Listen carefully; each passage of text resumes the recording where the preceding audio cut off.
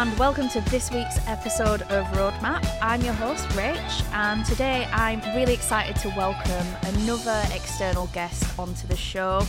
Her name is Rose. She's a product lead at Bumble, and today we are going to be having a kind of side quest to some of the usual content that we talk about. And it's going to be an interesting one as we will be delving into the idea of product self-help books. Now, there's a lot of them out there. What we're going to do is really dig into that and essentially come up with our own version of it. But before we discuss why we have this idea, why we're deciding to do this from scratch and pretty much on a live podcast today, a live recording kind of, Rose, could you just give us a bit of introduction to yourself for the listeners at home? So what you do, what's your journey been like? How did you get into product management? Sure, yes. So my name's Rose and I'm a product lead at Bumble. So I manage a team of PMs. I have been in tech since I graduated, and for the first few years I kind of orbited around product management. So I was a management consultant. We were helping clients develop their products faster. And then I worked for a couple of companies where we did bespoke solutions for clients. And then I joined a company called Black Swan, and what they were trying to do was move from bespoke solutions that they made for single clients to productizing what we did and have a portfolio of products that we could license to people. And so that was my segue into true product management. I spent some time in a startup incubator as well, where I developed the product from idea to spin out, so developing that MVP. And then I became head of product at Moonpig, where we met, and I hired you into your first product management role very successfully. Doing all right. and so that's how I then came into sort of managing product managers and leading a team. Brilliant. What a journey. And yeah, thank you for coming onto the show today. So today's topic. So there's a lot of product management books out there. A lot which sell for a lot of money on Amazon and other websites, and many get talked about in everyday conversation as product managers, and they get referenced quite a lot. And they have this buzzword of, this is going to help your career. This is, if you use this, you're going to have a lot of success in what you do as a product manager. However, how seriously should we be taking these line for line, strictly following them? How useful are they? And I guess the reason why this topic has come about is a few weeks ago we did have a phone call and we were discussing topics for this episode. And this is where we had the slightly quirky idea of, how about if we just take all these product self-help books, evaluate the message, I guess, and actually really ask ourselves, do they help product managers? What is the reality of using these in everyday roles that we have? I think something that's really interesting is there's a lot of variety to what you do in product management, and there's often that kind of notion of, well, I've read this book and I've tried to apply it to my everyday job, but it's just not right. Is it me? Am I a failure as a product manager? And I think today we're going to tear that apart. We're going to give you a realistic handbook of how to PM, how to product manage, which should hopefully help a lot of you at home. And if it is, and if it's really successful, maybe we'll publish it, earn a bit of extra dollar. Exactly. So, product management is still an emerging discipline, right? And so I'm very grateful that there are people out there writing down and codifying, here's what this job is and how to do it. I think there are a couple of problems with the literature that's out there at the moment. And the first is that a lot of these books describe how you should do this job under ideal circumstances. A key example of this would be Marty Kagan's book, Inspired, which is a great book. He had to write a whole other book after that book called Empowered to persuade companies to let product people work like this, which I think points to the fact that there's a problem. I think that there's a problem when people read these books and they think, okay, this is how I should be doing the job. And then they find that they can't do it by the book in their environment, and they start to feel like they're not doing it correctly, or that something's wrong, or this is project management, this isn't proper product management, and they get very frustrated. The second issue I have with them, and this is not to disparage these books, I think they can be very useful, but they do cover about 20% of the job, which is the thinking behind how you make decisions in product, whereas the rest of the job, 80% of it, is other stuff that I don't see talked about anywhere. And these are the things which PMs are having struggles with, and there isn't really anywhere for them to go. And a lot of that is just really the people side of the job and the soft skills rather than the hard technical skills of how should I think about product. So yes, that's why we decided, what if we were to write a more realistic handbook to help product managers? What kind of thing would be in it? Yeah. I think it's really interesting as well that you've mentioned that, you know, it's about 20% of your job is that thinking, that theory of product management. And actually Callum, who from the BBC, who's been a previous guest on this show, I remember the advice when I first started out in product was, it's not specifically a role. Product is not a role. It is a lifestyle. And at the time I was like, state of mind. Really? Is it really? It's like, you've just got to practice it. You've just got to like live and breathe it in your role and adapt. And at the time I just thought, oh, that's a bit wishy-washy. But actually I think the more years I've had behind me as a product manager, it is so true. Like, no two companies are the same in how they practice, so neither should no two product managers. And I think this is where this book is going to be very interesting that we come up with. So where should we start? I guess the obvious bit is the title. Yes. I don't know if you've had a chance to think about... I've had a little think. Some ideas or... Yeah. I've got some great original titles which definitely haven't been ripped off from other famous self-help books. So should we take it in turns? Yeah. See what titles we got. Right, okay. Well, my first one is I've got Eat, Pray, Launch, because those are the two things that I do before a big go-to-market moment. Brilliant. So I've done a spin on Measure What Matters instead of Measure Practice, brackets to you and your role. So that's a bit of a long title, and if you can't tell already, I'm not that creative, but it'll catch on. I've got Zen and the Art of Cross-Functional Stakeholder Maintenance. Yeah, I like Zen. Maybe you need to be Zen. Just shorten it to Zen. There we go. Nailed it.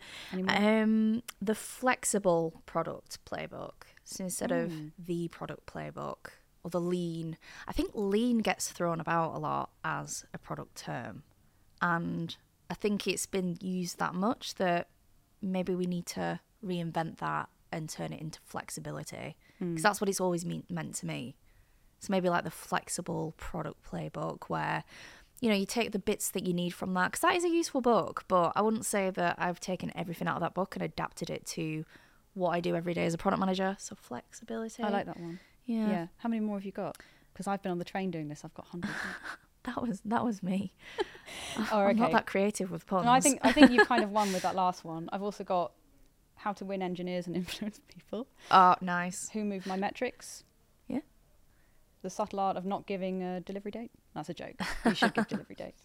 And the Life-Changing Magic of Managing Up. Nice. I like that. Yeah. The old buzzword, managing upwards. They decline in quality from then on, so that's where I'm going to stop. Right. Brilliant. So we've got the title. And I guess like any book out there, let's start with the basics. So what is a PM? What is a PM, Yeah, Rachel? in our opinion. Yes. Okay. Are you ready for this highly technical and sophisticated point of view on this? Yeah. Okay. So I've written down here in my notes, you are just a person trying to get things done, which I think is true.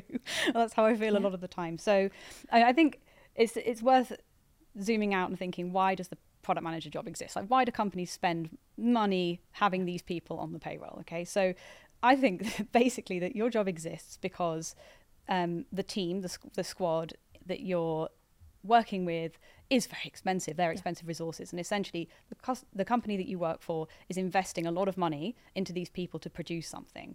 And so very roughly, you're trying to make sure that they're working on the right thing. And since there's a lot of uncertainty about what is going to work and what won't work, then you are attempting to guess correctly at least some of the time. And that's a lot of what the technical and thinking aspects of the PM books are talking about. Yeah, I'd agree with that. I think that it is that key there. It's about maximising the value of the product that you work on. I think sometimes as a product manager or working in product, you do feel like you are at the core of everything. It feels like the buck has to stop with you, and you're in some ways the decision maker. And I think actually, for me personally, how I operate as a product manager is I like to flip that on its head. I do not want to make the decisions all the time. I'm quite a collaborative person naturally. And I think this kind of leads on to the next bit, where it's again being against that age-old stereotype of being the CEO of your product. I hate that terminology. Why do you hate it? For me, I think a CEO is there to make the big decisions and direct the company and to say, this is what we're working on, this is what I want the priority area to be, I would like this doing. Whereas I think as a product manager, there's elements of that, but I don't think you need to make the decision for everything you work on. I think you've got to have a lot of trust in the team that you work with. I think that's the only way that you get things done. I think if not everyone is on the journey with you, how are they going to feel empowered to come up with design solutions, technical requirements? Like, I am not an expert in those areas. Like, the only role that I should be taking in that is facilitating the journey and making sure that we don't go off on too many tangents, so that we're not going away with that value. I think CEO of the product implies an awful lot of control. Yeah. And that's power. how I read it. Yeah, it just feels like very powerful. And it's like I'm powerful in some ways, but I don't see myself as above anyone else. Like, everybody has a part to play in a squad. Yes, but it sort of implies or gives people the impression that you can just make a decision and then everyone else has to comply with it, which is very rarely the case. Yeah. In a product manager role. That's not how only it works. When it escalates and it gets really serious and a decision just needs to be made. Yeah, sometimes. Not every little thing. No. Not, like, what's the colour of this button? I want it to be green. That should not be the role, I don't think. And I think what you just said makes a great point about you're not really there to make all of the right calls yourself. You're there to make sure that the right decisions get made by a group of people. And that's, there's lots of people that you need to influence, and a lot of the job is about influencing beyond your small area of authority. Yeah. And you may, depending on the company you're working in, you may actually have more autonomy or less, depending on the environment. So, this is where a little bit of some of the books fall down, is that a lot of PMs would love it if they could go away into a cupboard and do all the thinking themselves and come out with the answer, and then that's what gets done. But if you work in a large bank or a highly regulated industry or all different kinds of product management jobs, that's not the way that your team works, and there's nothing wrong with that. If you find yourself in an environment where actually you have multiple constraints and you need to persuade a lot of people before you can get to a decision, that's very normal, and that's why it's important, I think, to think about those soft skills as well. Yeah. As a product manager that works on a regulated product, absolutely. I would end up in prison. So I think we're talking about the topic here, or this chapter will be about autonomy and control. Yeah. Because what you described at the beginning there, saying, you feel like the buck stops with you, is accountability. So PMs feel a lot of accountability for the results that they're trying to drive. Yeah. And sometimes they're in a low control environment where they don't have a lot of direct control over it, and that can feel quite stressful. But I think another thing is that you can earn yourself more autonomy through delivering results. So I think one expectation sometimes that the literature sets up is that you will drop into a new role and just be given complete carte blanche to do whatever.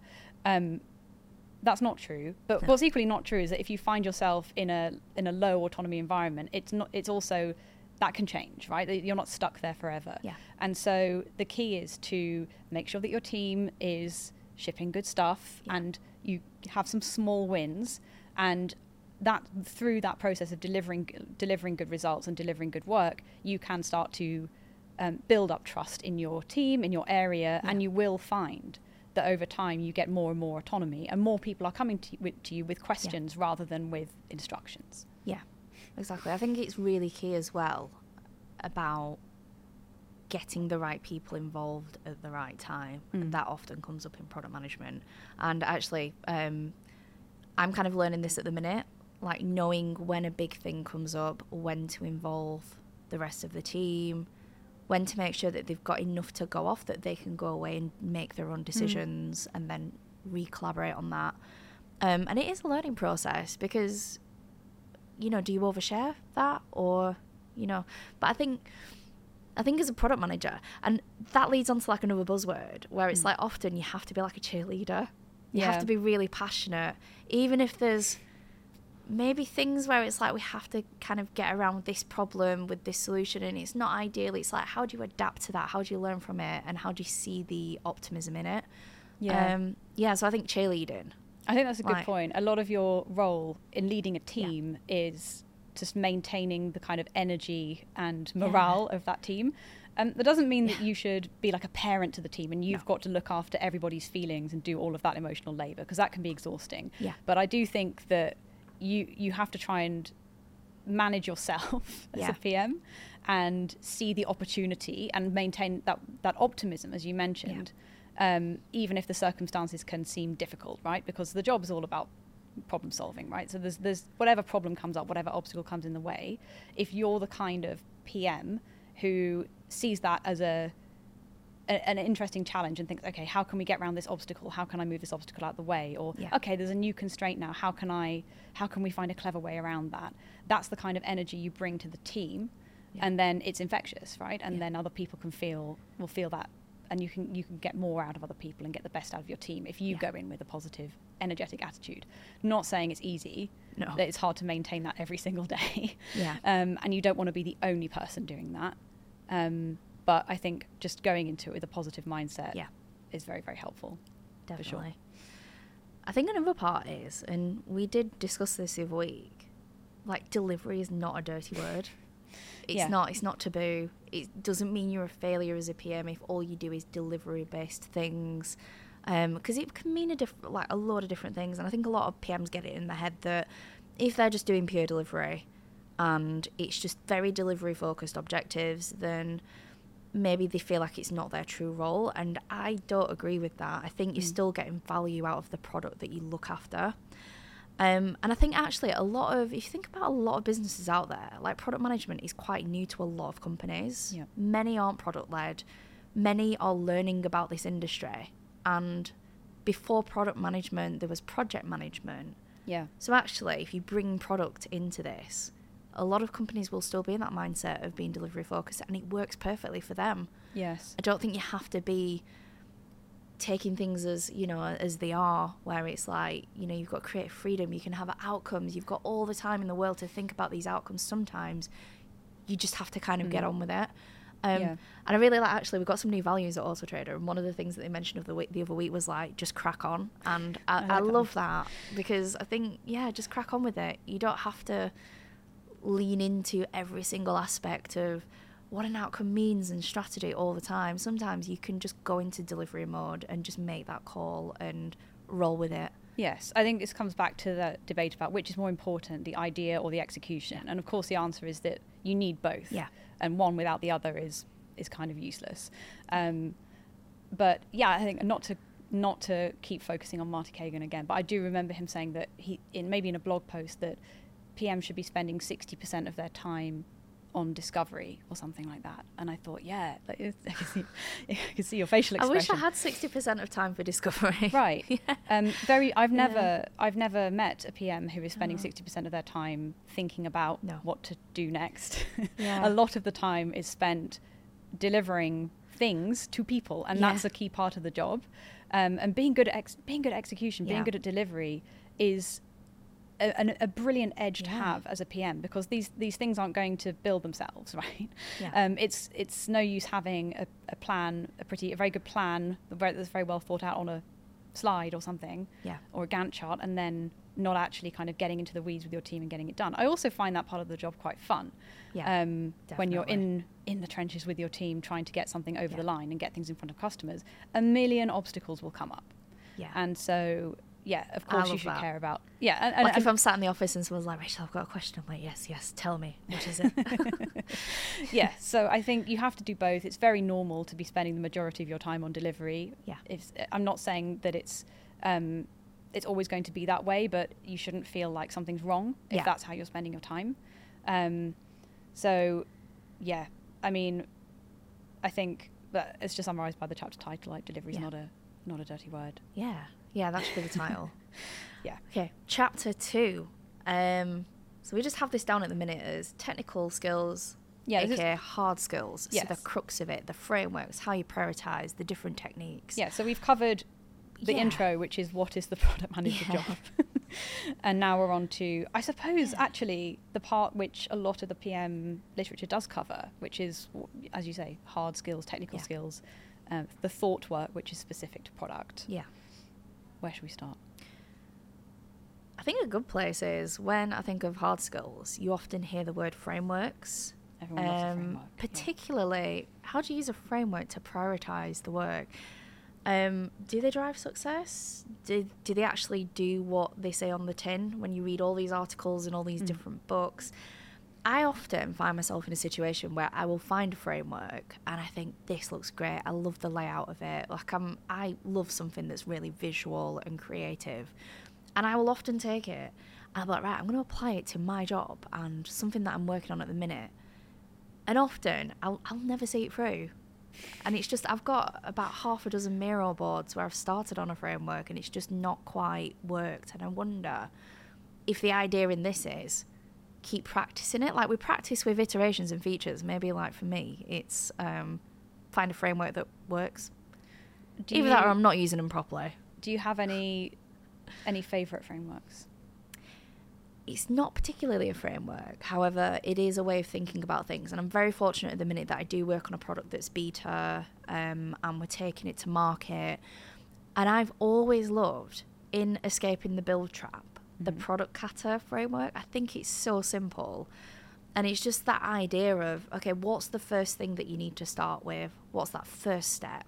Without thinking of the vision or the future. And often you have to think about it on a beta product. Is like, what's the next little bit that you can chip away at? What are you going to learn from it? I am a big advocate for, if we're launching something and we might think it's a bit risky because we just don't know the advantages of it or the success, what metrics do we put in place? How do we learn collectively as a squad, as a team? And I think that's helped me have conversations then with other people in the team when we're thinking about what the design's going to look like. So yeah, that's something that actually it does work, and I have put it in practice. Yeah, I think you've just said something there which to me summarises the answer to this question of what a framework's good for, which is, you said it helped me have a conversation with the team. Yeah. So, I mean, frameworks are ways of classifying different ideas or initiatives or prioritising them, right? So you use a framework and you can come out with a ranking of here's the priority order in which we should do these things, or you can classify things in a kind of 2x2 grid and decide which things you should do now versus later or never do, and according to the investment and the output. So they're good for organising your thoughts. They're good for sense checking your own thinking and trying to be a little bit more objective about what's the right way to use this team's time and effort. Yeah. Having said that, I think in practice, what they can be, that none of them are perfect, right? Because you're still having to make subjective judgments when you're classifying or scoring the different ideas that you've got. So really, they are useful for having a conversation with your stakeholders and with the team about why we should do things in this order, or why it makes sense to work on this idea and not this idea at the moment. And that's the main thing I think they're useful for, other than sense checking your own thinking. Yeah. But for sure, I think one point against frameworks is that if you strictly go by a framework, I think they can lead you in the end to produce quite a bad product, because there are, for example, like we've all seen products as product people now where there's something really annoying about it, or there's some little flaw, and you just know that will never.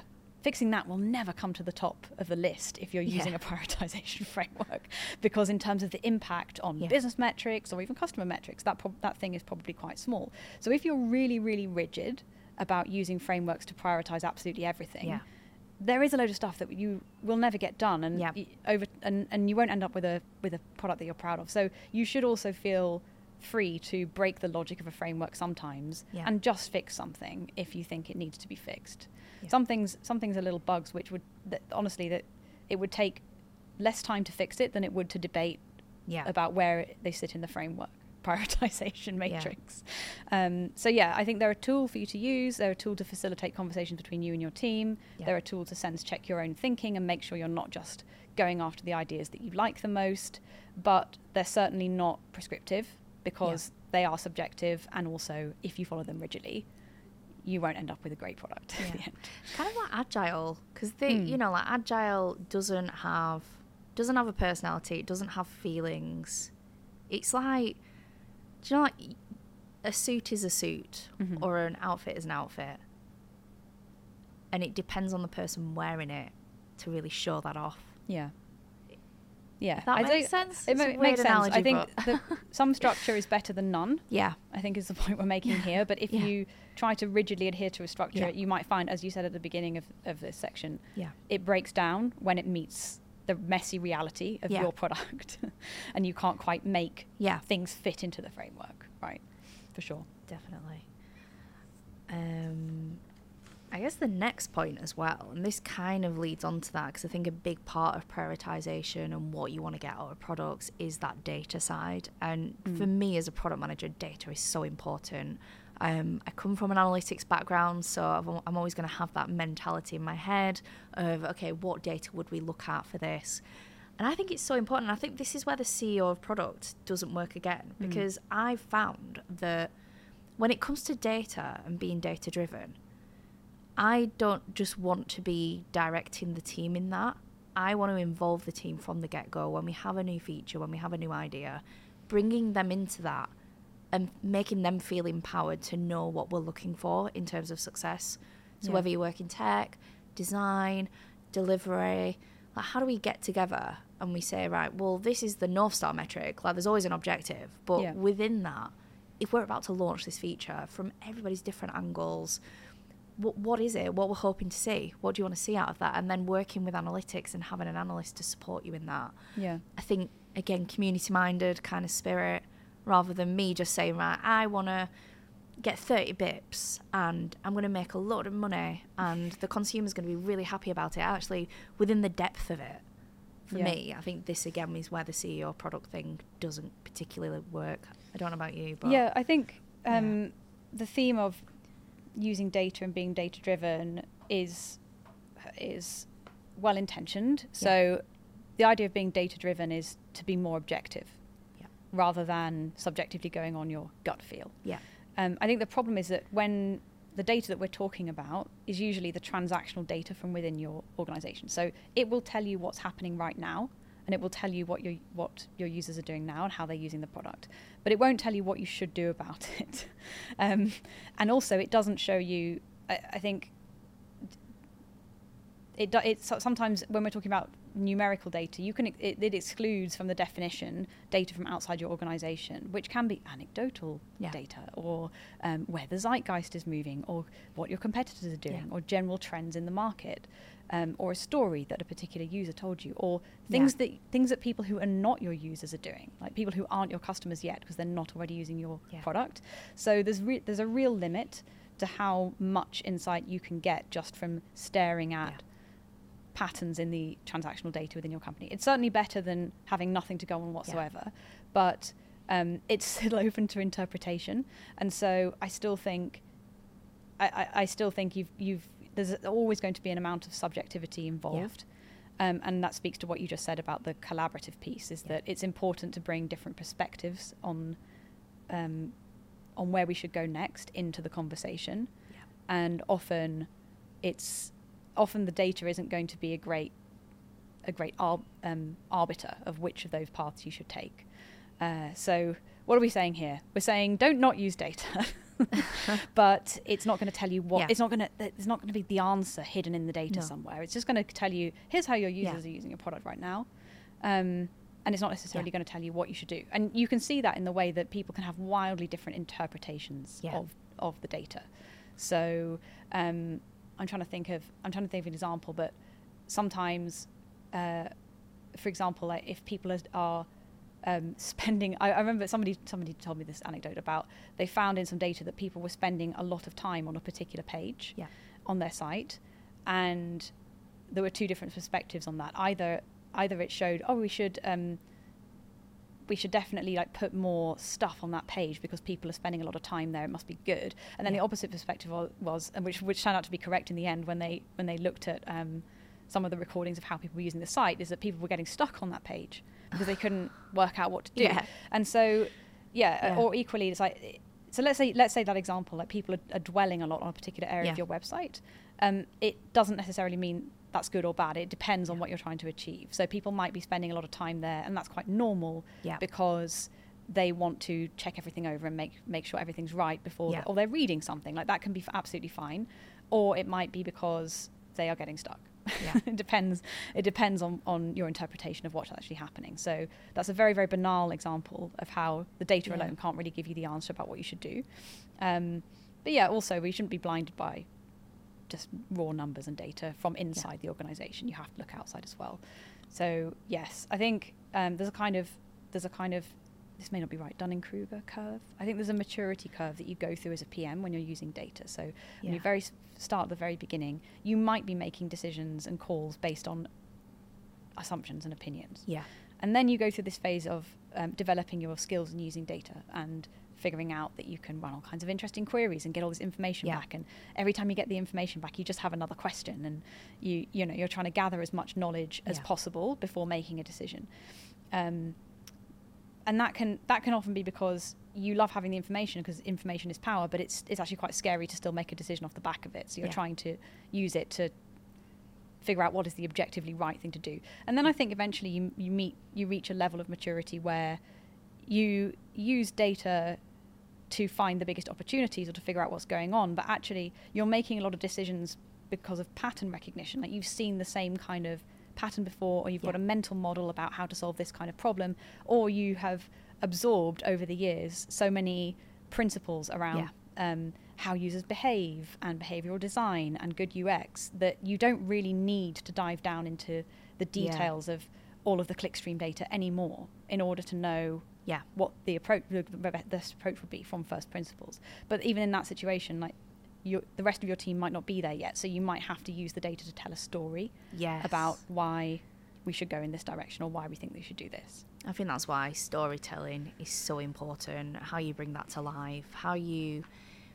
in a way, like if you're putting together a strategy, you can't just be like, well, I've got this feeling that, we should optimize this part of the journey because I know consumers might have said in research that they feel that. I think that the data there, you can't argue with it, it's there. And I think that's where it's really important.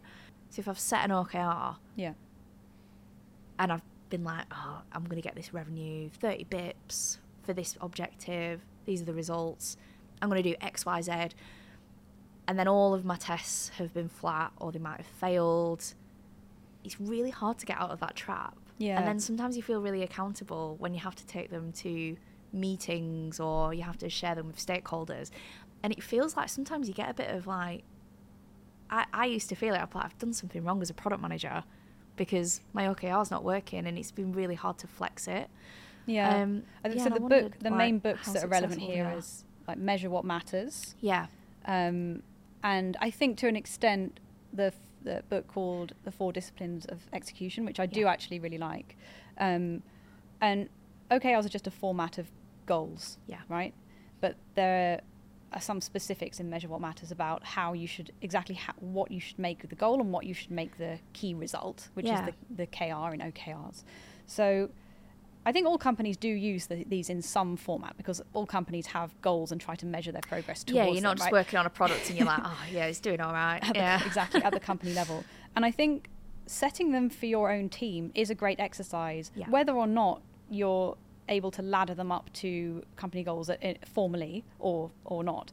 And it's a great exercise for you to do because it, going back to the point about autonomy and accountability and control, if you have well-defined goals and you're able to measure your progress in near real time towards those goals, then it allows you as a PM to let go a little bit of some of the control in terms of exactly how you're going to reach those goals, right? So it allows you to be flexible on how you reach those goals, because you can measure, are we on the right track or not? And that's the strength of having key results that you can measure in near real time, or in the 4 disciplines of execution world, a scorecard where you're able to say, okay, what are the input metrics that are going to drive this outcome that we want? So that's a really good thing to do, because it allows you to lead your own team via results rather than micromanaging every single initiative and everything that they do. So I think they can be really empowering for that reason. The downside is that you can, every time you mention the word OKRs, it can spark off a long debate about exactly the correct way to do OKRs. And you can spend a lot of time debating what is a good KR, what's a bad KR, and how closely this conforms to the book or not. And so again, it's like they're good to have, but you also don't need to get too caught up in the terminology. I've spent so much time looking at an OKR and I'm like, I've not worded it right. Yes. And some people are very, very against. And sometimes you're working on things where it's actually quite hard to measure the metric you want to measure, or it's a lagging metric or something like that. And so the best thing you can do is measure your delivery progress. And I actually think that's legitimate. I think that's fine. If you're working on a long project that is a dependency for multiple other things, actually what's really important is that you deliver that project on time. And so it's fine to define your goals in that way. So they should work for you rather than you spending a lot of time working to fit the strict definition of the OKRs, for sure.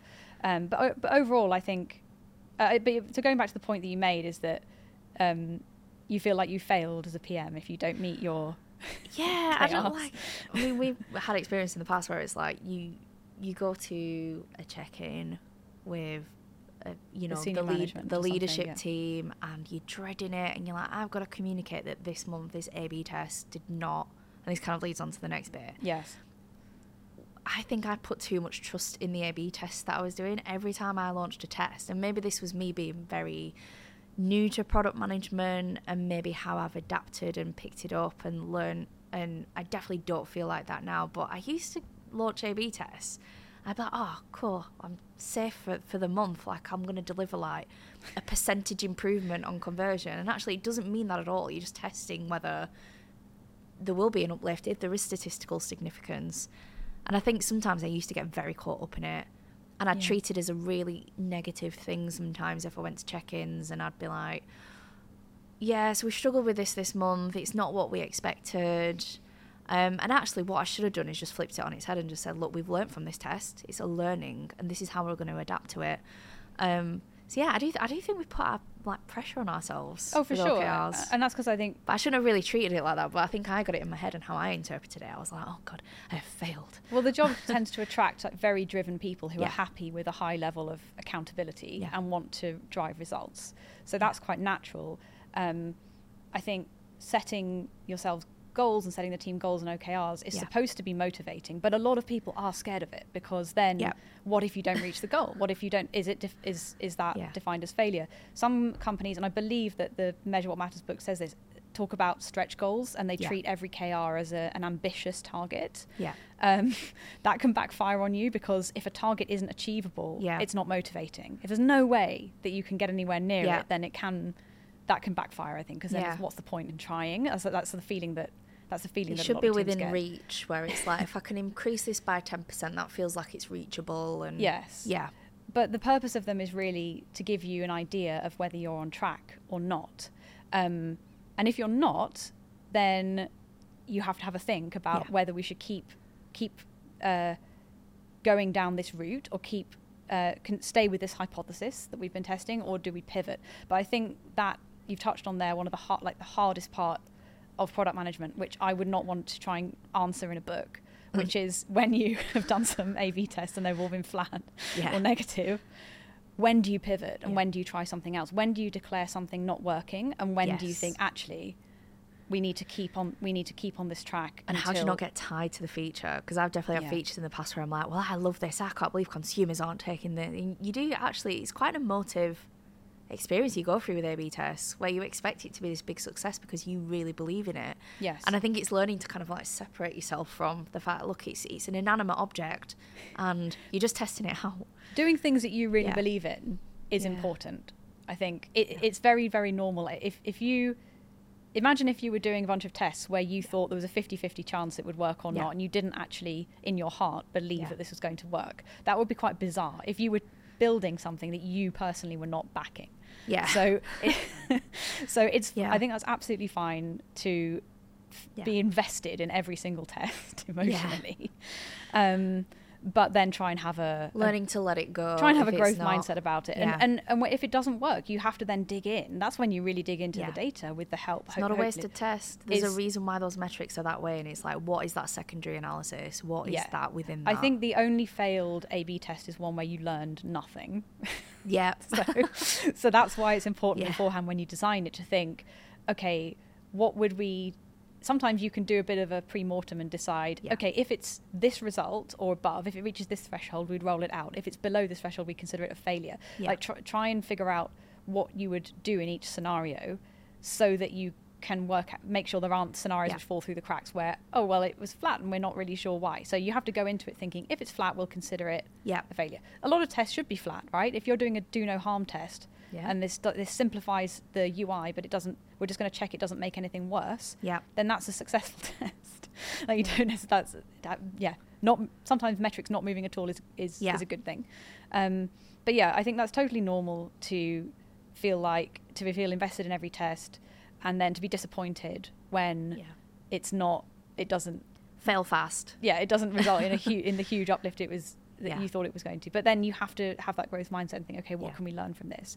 But the part about making that judgment call about whether we should carry on down this track or whether we should pivot is a judgment call for which there is absolutely no framework or answer. And that's really the point where it's down to you as a PM. Because I can think of tons of examples where people fell into the sunk cost fallacy and just kept...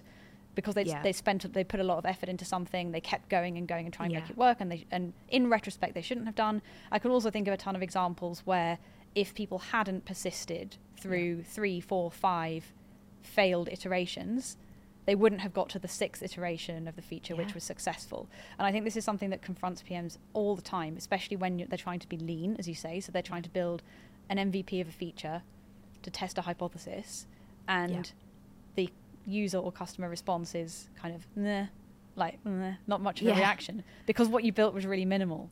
Okay, what does that mean? Does that mean we should keep going and improve the feature and iterate on it, or should we take that as a signal that this is not worth investing in? And that's just a judgment call that you've got to make. And that's what the point where I think obviously other data and evidence really helps you there. If you've got a high conviction from other evidence that the problem you're solving is important, then you should keep trying to solve it, and maybe not just not get wedded to a particular solution. As you said, a failed test is a learning opportunity. The only time when you should really feel sad is if you didn't learn anything out of it. You learned absolutely nothing. But that also does happen. So you have to forgive yourself. And all of the examples that you'll read in business books and kind of anecdotes about certain companies, they're all told in hindsight. So they're all told with the benefit of hindsight, knowing the outcome, and you're able to say, if we needed to persist through all of those failed tests until we got it right, or hey, I wish we hadn't spent all that time working on this feature that was going nowhere, and then after a year we sunsetted it. Both of those stories are told with hindsight, and at the beginning you can't tell. So you should have to forgive yourself, and you have to make a judgment call. As long as it's a sensible one and you've got your reasons, then I think you should feel okay about it. I think this kind of leads on to the next chapter about how you handle these things. So I think it's great having all these technical skills, picking that up, that kind of thing. But I think that a huge thing, and it is a kind of case of like, you can't teach behaviour, you can't teach how people act or react to things. And I think a huge part of product management is that softer side of things. So if you need to pivot or sunset something, it's being bold enough to communicate why that is. And actually, I guess in terms of soft skills, and maybe this is a leading point, but like managing upwards and having that conversation. I think I've learned so much resilience from working in product that when I started my job when I was 21, when I started working, I'm a completely different person to how I am now. I totally agree. I think it's like having tough skin, and you know, like it is kind of, you just got to build yourself up. I think it's a job that feels very hard at times. And that's why I think it's important we have more of these conversations about the reality of the job and how tough it can feel. But for that reason, it's also one of the best jobs to be in for your own personal development. It sounds really strange, but developing your own personal life as well. Like if someone's been a bit mean to me in real life, or someone said something in quite an odd way, or I don't know, like there's often drama that you have in your real life. Or if you tried something and it didn't work. Yeah, and we're on part 3 now, which is like the soft skills, and I do think it's product management is a people job. Yeah, it's you can produce almost nothing by yourself in product. You're always working through other people, and most of the time you're working through other people who don't manage you. Who aren't managed by you. Yeah. You don't manage them, so you don't really have any authority over them. Or you're working through people that work in a different department or are more senior to you. So it's definitely a people job, and 80% of the job is working with people, influencing people, collaborating with people, and taking people on a journey with you. So it's a real gap in the market, I think, for a how-to book on all of those skills. Yeah. I mean, there are good communication books out there, and books about conflict management and assertiveness and all of that kind of stuff. But those are all the soft skills. I think management books aren't necessarily that useful. There's a lot of books about like leadership and management, which are written from the perspective of somebody who's in a very senior position, and ultimately the team that they're working with kind of have to do what they say. You're not in that position as like if I was a director, then of course people would probably take my lead, an example, because I'm in that role. But yeah, it is hard as a product manager, actually. Like if you've got an opinion on something, and I'm not saying I'm right all the time, but it's kind of like if you know that you have to guide that team and you have to communicate maybe sometimes the reasons why you have to do certain things or why you're on that journey.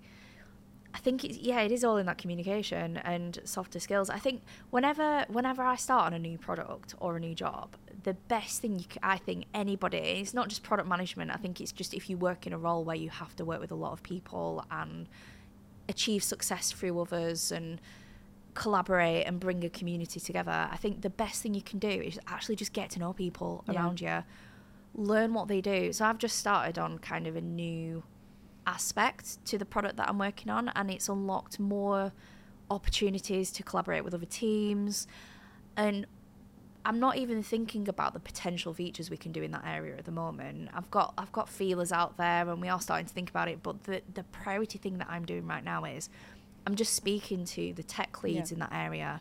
I'm speaking to the designers, to the people that work in that every day, and I'm like, right, tell me about the journey, tell me about the architecture. What is your opinion of it at the minute? So you're investing in building the relationships before you need them. I think it's so important. I think if you just come into any sort of new product and you've not taken that time to learn architecture, to learn the journey, really learn that entire experience, it's so much harder for you to coordinate and work with people in the team. I think interpersonal skills are so important. What about managing up then? This is one of our chapter titles within soft skills. Yeah, I think this is really interesting because, like, if you're a senior person in a company, you're not seeing the detail that happens day to day. You've got the 10,000 foot view. Yeah, all you've got is, look, are you driving success? Like, there'll be somebody in leadership who has to communicate that to someone even more senior to them, and all they need to know is the key performance that's happening right now. Yeah. Perhaps they're there. I think sometimes, like, I would never go to like leadership with problems. I'd always kind of come with a problem and look, this is where we're at right now, and this is what we're thinking. This is the risk of this. This option has less risk. And I like to open up discussions, and that is how I kind of manage upwards in my job, where it's like I am kind of coming for advice sometimes, or I'm telling a story or a narrative, but I'll never just kind of go with the negative of things. Like, I'll always have something where it should be a discussion point. I think they talk about elevator pitches quite a lot. Yes. Where it's like, because if you're a director, you probably only have like a few minutes amongst everything. And you don't necessarily and they don't need to know all your drama between, like, underneath that and all the things that you do. And they also don't need to know to communicate where something's scored in your framework, or where can they help you? How you how you like the all of the ins and outs of how you came to this decision. That is too much detail. But at the same time, when you're coming to senior person, even with your roadmap or a plan or something, not necessarily a problem, you're kind of asking them to give you cover and sign off and approval for what you're doing. So they need to feel good about that. They need to feel comfortable that they have just enough information to make sure that decision or that choice is good. So yes, just giving them the right information and as objectively as possible, but also you have to make your recommendation. I think the worst a failure mode is to go to a senior person with asking them to make a choice between two options and not asking them to make the hard choice instead of you. So ideally you would go with a recommendation of what to do, explain why, and I think that's how you would deal with those situations. And quite often as well, if you're not saying, look, this is what I believe in, this is what I think we should be prioritising next because of these reasons, if you don't do that, if you're not very proactive, more often than not in a lot of companies, leadership will just make that decision for you. They will just come in and they'll be like, right, well, I think let's just do this. And that is then how you become, I mean, some product managers might be happy with that, but I guess it depends on the type of PM that you are. But I think you are there to be trusted, to be proactive with that aspect. And there's a lot of the things that you can do to build that trust and credibility as well.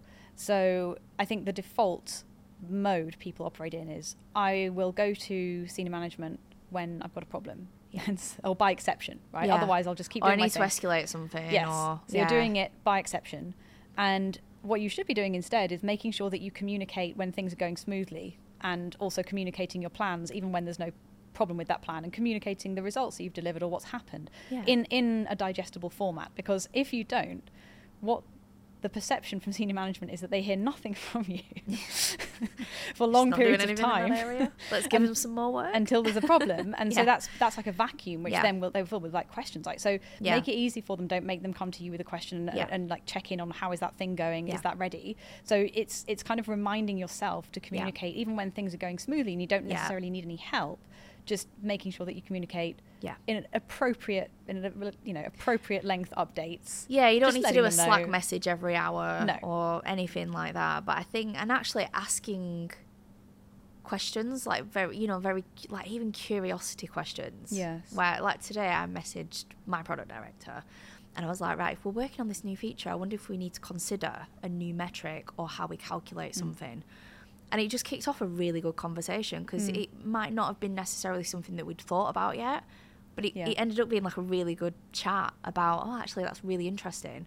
And it's just little nuggets of things where it's like, it shouldn't be on leadership to think about things all the time. We all have a part to play in the company, and leadership are there to guide you and to give you advice and maybe coach you through certain things. Or if it's really serious and like it needs to be a business decision, fair enough. But you should have that empowerment as a PM to do that. For sure.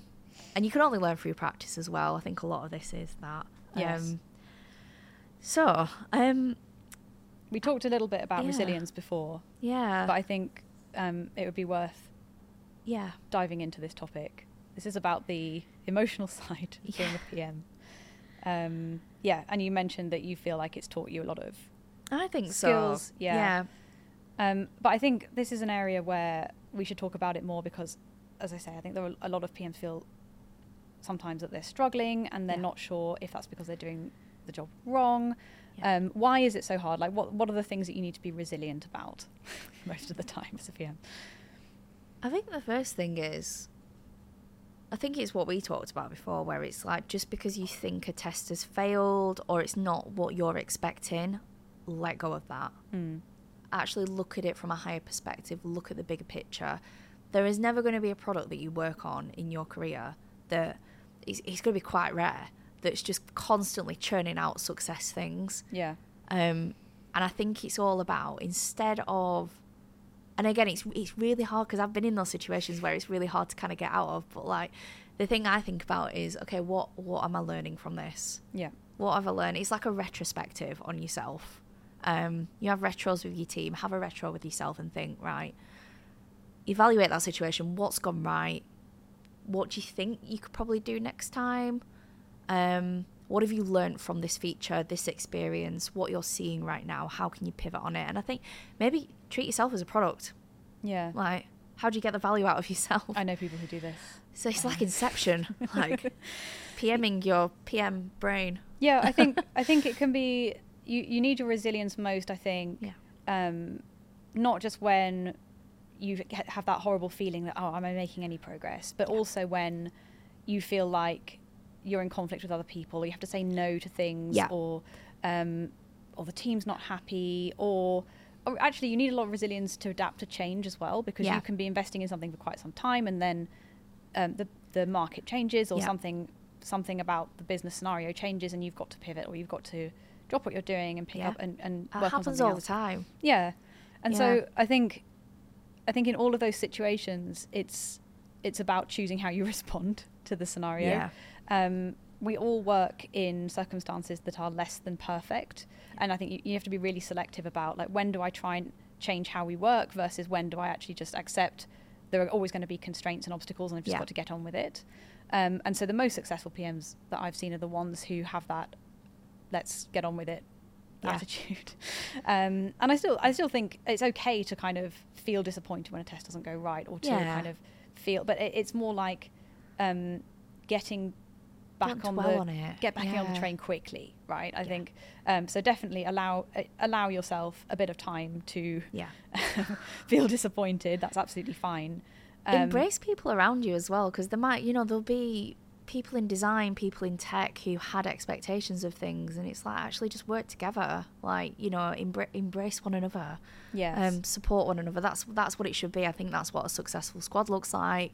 I think it's really interesting what you've said as well when it comes to things like cross collaboration, where perhaps you're working with a lot of different people who will all have different opinions, and there's a lot of risk there, I think, sometimes, where emotions can run high, or there's that temptation to be like, oh, well, they don't understand me and I'm trying to get my point across, or you are going to face people like that in whatever job you do. And I think for me, and I think something that I think works to my advantage, is I'm quite an empathetic person. I don't think in any job in the world there is someone who you work with who they're just pure evil. Like, they're just evil, 99% evil. Everything they do is with cruel intentions. Nobody comes to work to do that. Everyone has a good intention at heart. And I think that everyone wants to succeed. Everyone wants a product to succeed, or the business. And I think having empathy and understanding where another person is coming from, being open with viewpoints and discussions, really helps you get to a better conclusion quicker. Yeah, I think, and it's something that's like really encouraged here as well. I think everyone's like, I'm quite fortunate that we are encouraged to be quite open and we can share how we feel. I think something that makes the role quite hard sometimes is that a lot of PMs are very ambitious people, and quite often overestimate what's reasonable to achieve, and underestimate how hard it's going to be. And that doesn't mean that you should drop your ambitions, but I remember this was something that definitely affected me earlier in my career, where I thought the bar that I had to meet to meet the definition of success was this high, really, really high. And it was great to have that ambition, and a lot of people are motivated by it, but then it kind of makes it so that it's almost impossible for you to feel good about what you're doing. And I read not a product management book, but I did read a book recently which talked about the merits of aiming for average, and it was basically saying that if you'll be more successful over the long term if you are consistently average, rather than if you set a really high bar for yourself, which then you'll worry about not meeting, and be too perfectionist, or you'll procrastinate something, or it will generate a lot of fear of failure in you. So I think, what am I saying here? I don't think you should not be ambitious, but at the same time, I think you can improve your own resilience by really moderating. Of course, you would love to achieve like a massive, great big result for the company and hit out of the park, and that's what you daydream about, and that's what you're in your fantasy mind. Like, I'm going to ship this feature and it's going to go absolutely viral. People are going to love it immediately. And that's great to have that optimism, as we discussed. But also, if you have a little win, it's still a win, and you should take it, right? Or I think you can be hopeful, but also be realistic. And sometimes it's about just like moderating your own expectation of yourself, because this is a really, really hard job. And And so there's a really, really hard line to tread, because if you don't have a motivating goal or ambition, you kind of lose engagement with what you're doing. I'm not saying you shouldn't care if it fails or succeeds. Of course you should. Yeah. But I think just double check whether the bar for that is actually realistic. Yeah. Don't be hard on yourself. Because if you're expecting 70% of your A/B tests, Rachel, to succeed, that's probably not going to happen, because in reality I don't know what the figure is you've heard, but between 10 and 20% of like probably Amazon's A/B test, what is it, 90%, or is it Google, or like these big like 90 to 99% failure for a lot of huge companies. But I think what they have in their favour is they keep testing. Yes, they keep just keep hammering away at it. Yeah. And that is important. That's why it's important for you to have the courage of your own convictions about the direction you're going in, and play the long game, as they say, because it sometimes can take longer than you think to get the result that you're looking for. But I mean, I would just set a level of personal ambition that is actually realistic internally, so you still want to motivate your team and say, okay, here's in an optimistic case, here's what we could achieve, because that's really motivating. But actually, if all we achieve is this, that's going to be a good result for us. Yeah, exactly. And I think this is why it's really important that there probably needs to be more forums and books or tools out there that actually talk about that softer skill of being a PM. And I think, like you said, like I don't know many areas where this gets talked about a lot. So are there any books that aren't necessarily PM specific that you would actually recommend if you want to become a better PM? I would say more psychological books, so like behavioural psychology. I think understanding what makes people tick and how to, I guess, manage. I think mindfulness is a really good one, because it's something that everyone should be practicing in their everyday life. And I think that having that space to do that will actually help you, and not just in product management but in other jobs. And I think that I'd probably recommend that rather than, this has got product management on the title, therefore I must read that. Maybe look at other books that exist out there.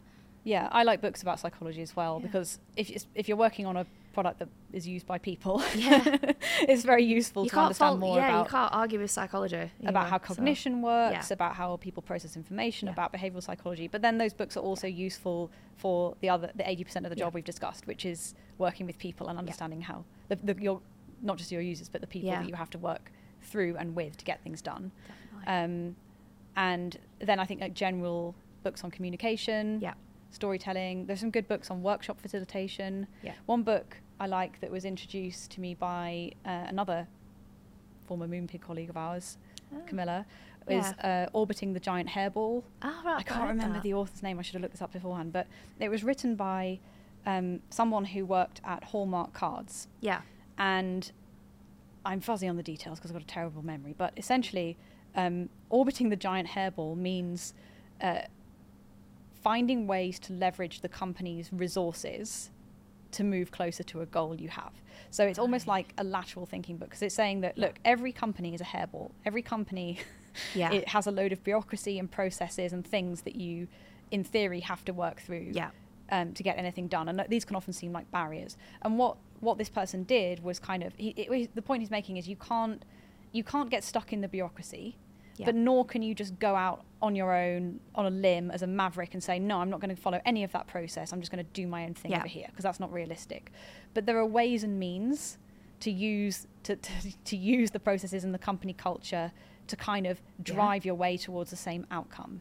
And that's it. Like that's the takeaway from the book, by the way. Like, I don't think that people can necessarily do exactly what the author did in the book, which was things like set up an office and just invite people to come in with ideas they had, and he just gave them permission to pursue the idea.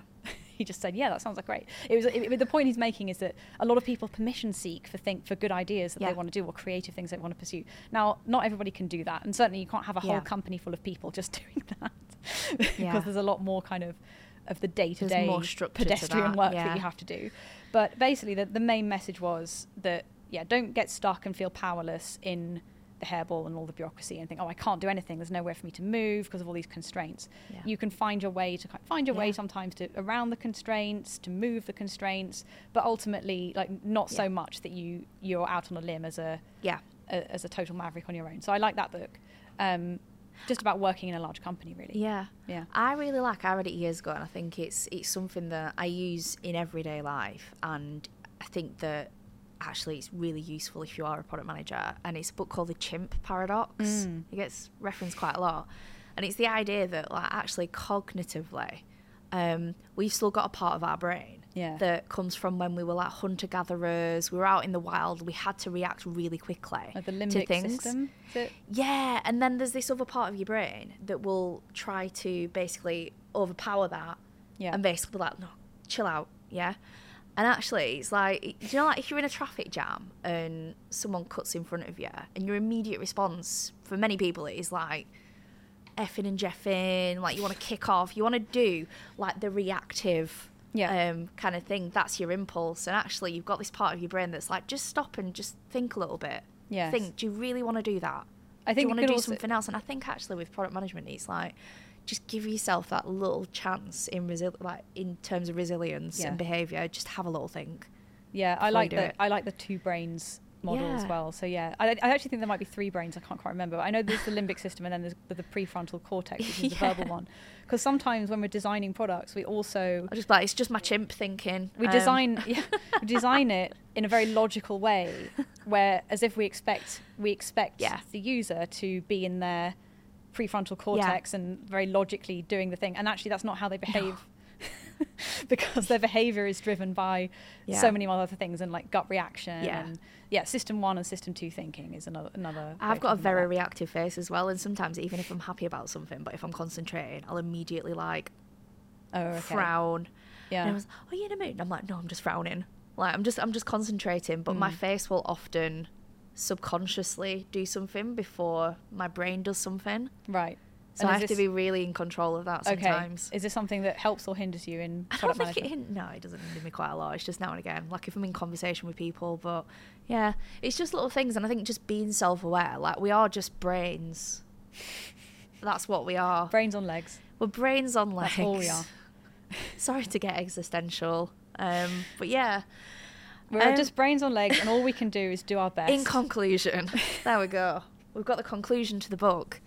Yes. We are only human, I think is the conclusion there. Cool, that's all we have time for today. So thank you very much, Rose, for joining us on this week's episode. Thanks for inviting me. No problem. And don't forget to like, rate, subscribe and follow wherever you get your podcasts. And we'll see you soon for another episode.